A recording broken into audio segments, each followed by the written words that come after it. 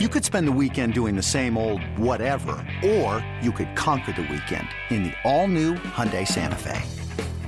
Visit HyundaiUSA.com for more details. Hyundai, there's joy in every journey.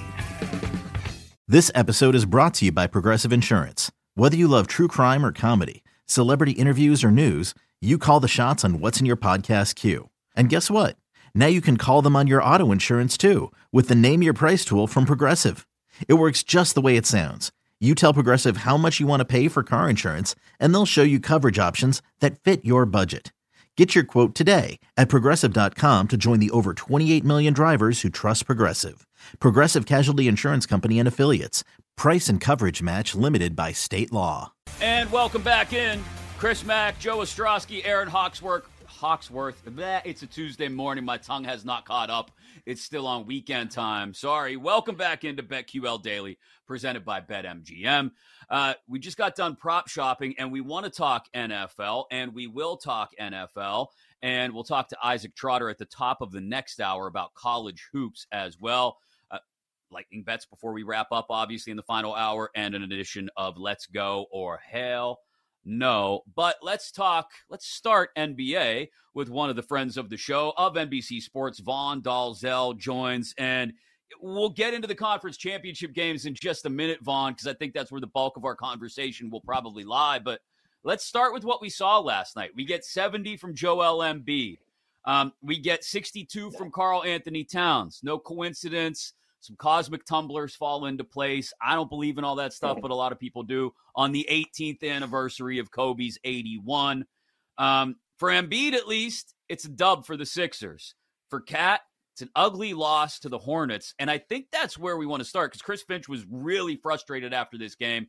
And we talked about the immaturity levels, right? But we kind of started to look at it from the other side, the other perspective of this, which is meaningless home game in the middle of January. Okay, we lost the game to the Hornets we shouldn't have lost, but we got our guy a 60 spot, and we did everything we could to try and get him to match Embiid on a night where everybody was watching that kind of thing. What's your take on what we got from both of those guys last night?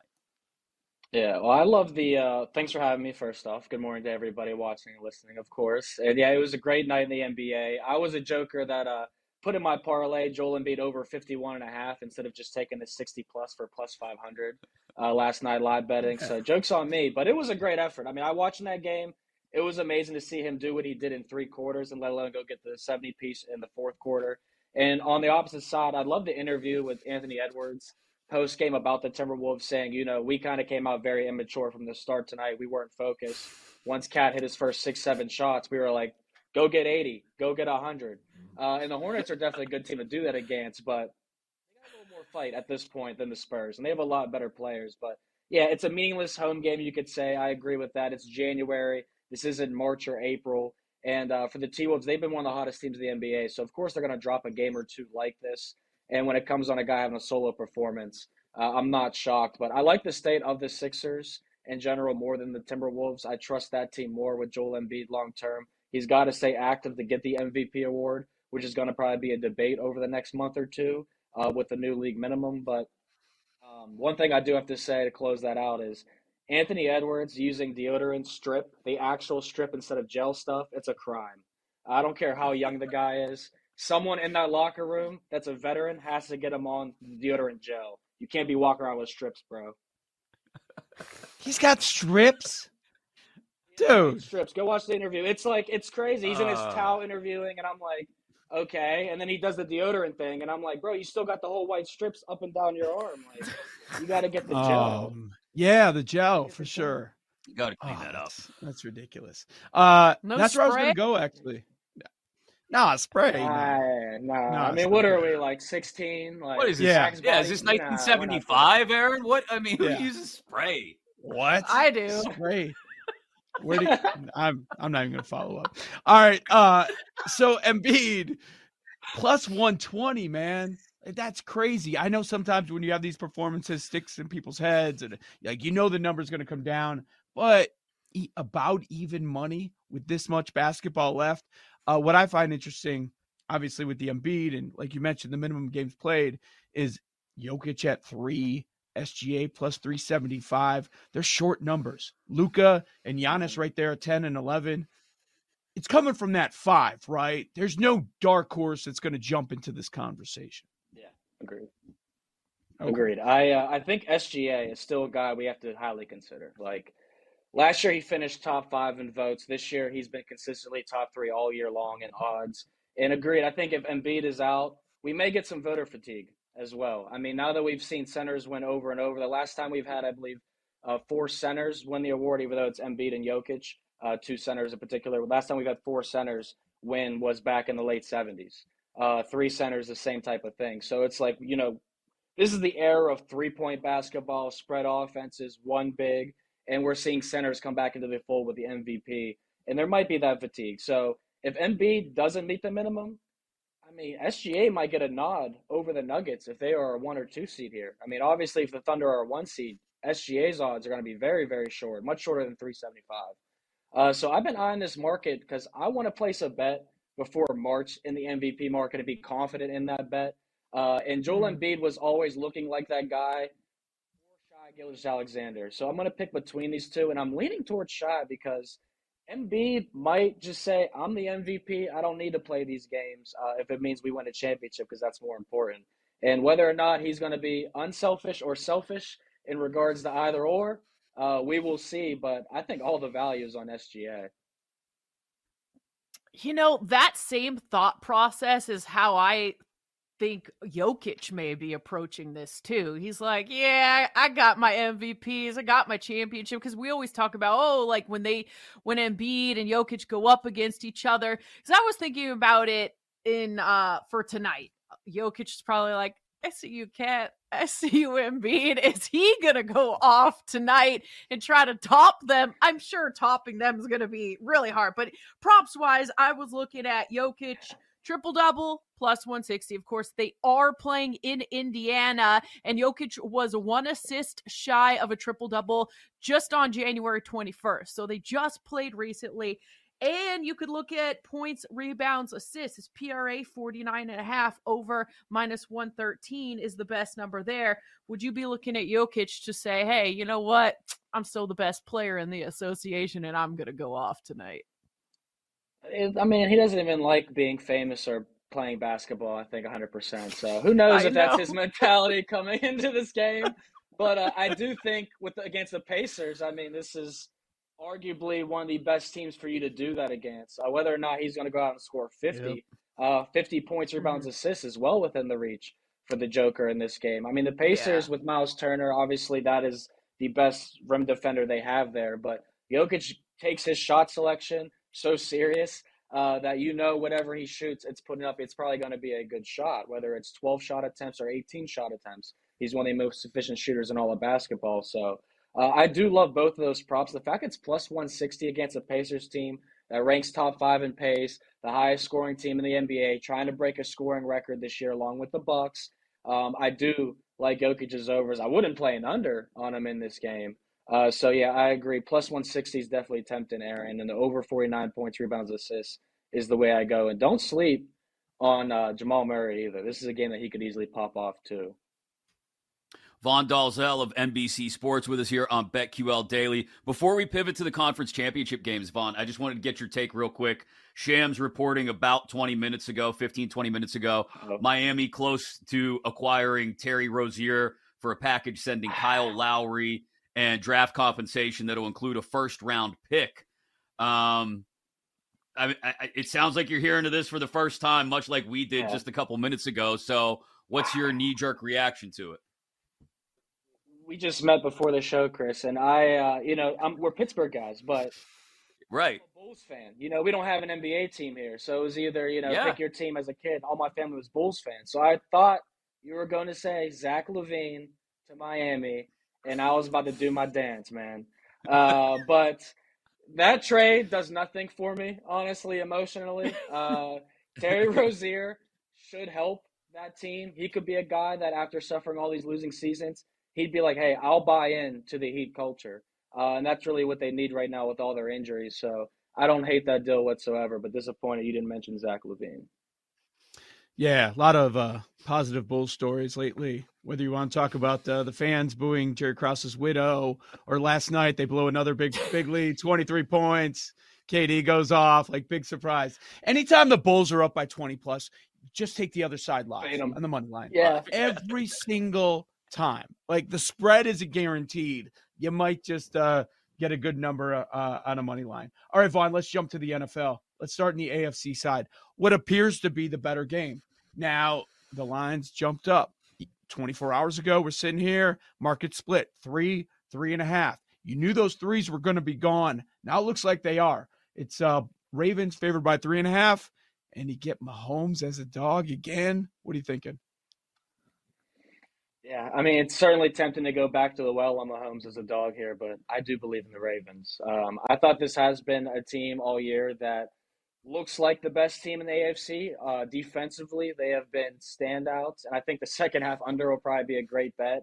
If you had the over in the Chiefs-Bills game, and you looked good at the 44.5 or whatever numbers you played, and if you live bet that game thinking you're going to see 30 points scored, it didn't come up at all. I mean, the second half died down the fourth quarter. I think we could see that here with both of these teams. And there's a couple props I focused on here, but I will say if I'm betting this game, obviously I wanted a 3 for Baltimore. Now it's a 3.5, not as tempting. I would still take it, but be more tempted to go Ravens first half, -2.5 here, because obviously we know they are a great first half team.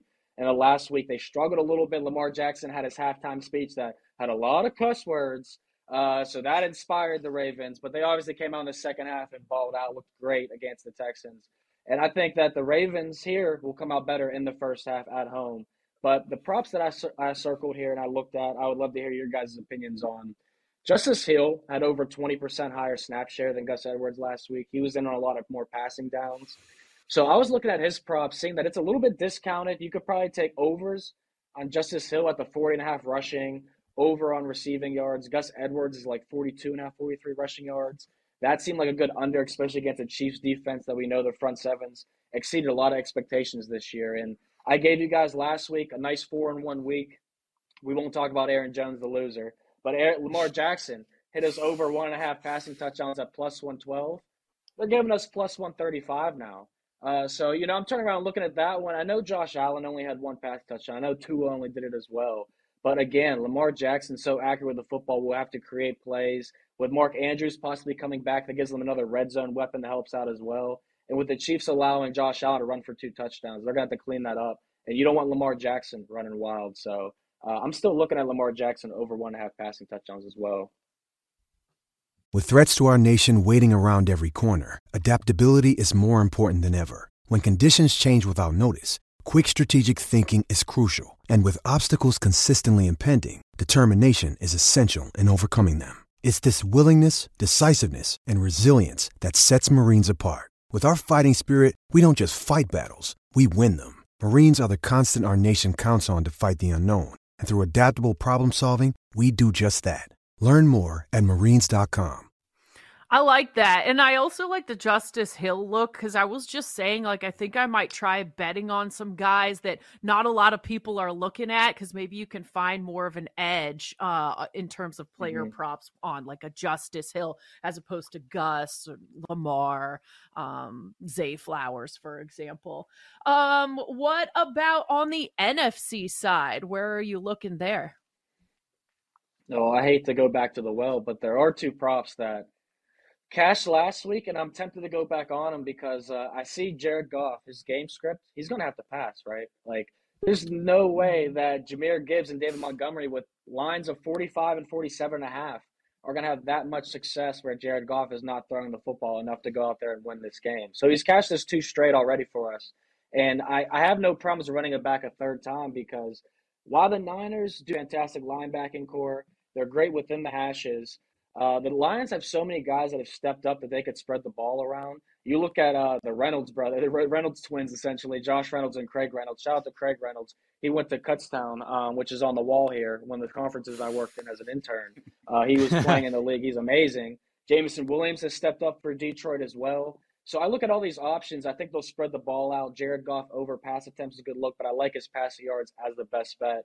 And whether Deebo Samuel plays is how I bet the Niners because He's 50-50 apparently, reports say. Jawan Jennings stepped up in big ways. But Christian McCaffrey needed the ball much, much more in that previous game. It was first and second down situations when Brock Purdy's throwing 8, 12-yard outs. They're going over his receivers' heads or too short. When CMC could be getting them 4 or 5 yards on the ground. I think they cleaned that up here in the second game. I don't think they'd be as cute. Like I said, the Packers wouldn't be in this game, and I like in the previous game. So I like Christian McCaffrey over 86.5 rushing yards, which is lower than the previous week, and I think he'll get the ball a little more. Wanted to touch on one more real quick, Vaughn, before we let you run. Back to the AFC side. I try to make the case that if the Chiefs are going to – I just don't think the Chiefs are going to get boat raced by the Ravens. I like the Ravens. You know, Joe brought it up earlier. We tried to jump on it at 3 yesterday before it got to 3.5. But I think it's a close game, and I think it's back and forth, and it's tight all afternoon. So Mahomes under 243.5. Baltimore's only given up 250 or more 4 times this year. Real quick, Mahomes this week. I don't see him going off big against Baltimore's defense because it looks like we might get Marcus Peters back as well. Yeah, I touched on. Marlon I Humphrey, just watched this drop down to 242.5 on my screen actually because I pulled up the odds to double check. But I actually love that. That's one I talked a lot about the Baltimore Ravens here. Obviously, I'm supporting them. I don't mean to be the hardball guy of 2023, 2024 apparently. But I do think Mahomes over passing yards is the best bet. That's something I do have circled in my sheet for this game. I think it'll be a passing script for them. Isaiah Pacheco's rushing attempts is set at 14.5, super juiced, like minus 130 to the under. That was significant to me because Clyde Edwards-Helaire got a little bit higher of a snap share too. So a similar thing to how we saw Gus Edwards and Justice Hill we just talked about. We saw that in the Chiefs backfield as well. And when CEH is in the game, that means Mahomes is probably going to throw a little more often. So I like his prop as well. I know the odds are against us number-wise. And I'll say this. If I do take the Ravens first half, they cover that. They're up by 6-7. I've seen this story before. I'm taking the Chiefs live. I held that Eagles ticket in the Super Bowl last year, and I was like, I'm not hedging. Like, I'm good. And then the night I was so mad at myself. But the Chiefs are good at second half comebacks, keeping it close. So if you're getting, 4.5, 5, 6, 7, I'll be looking to lay that number probably with the Chiefs in the second half because they'll keep it close and respectable. Great stuff, Vaughn. We appreciate the time. Vaughn Dalzell of NBC Sports. We'll catch up with you again soon, my man. Coming up next, we dive into tonight's NBA card. Maybe look at futures as well. I know Erin has one play in particular she likes for tonight's matchup between the Nuggets and the Pacers. That next on BetQL Daily. We'll be right back with BetQL Daily.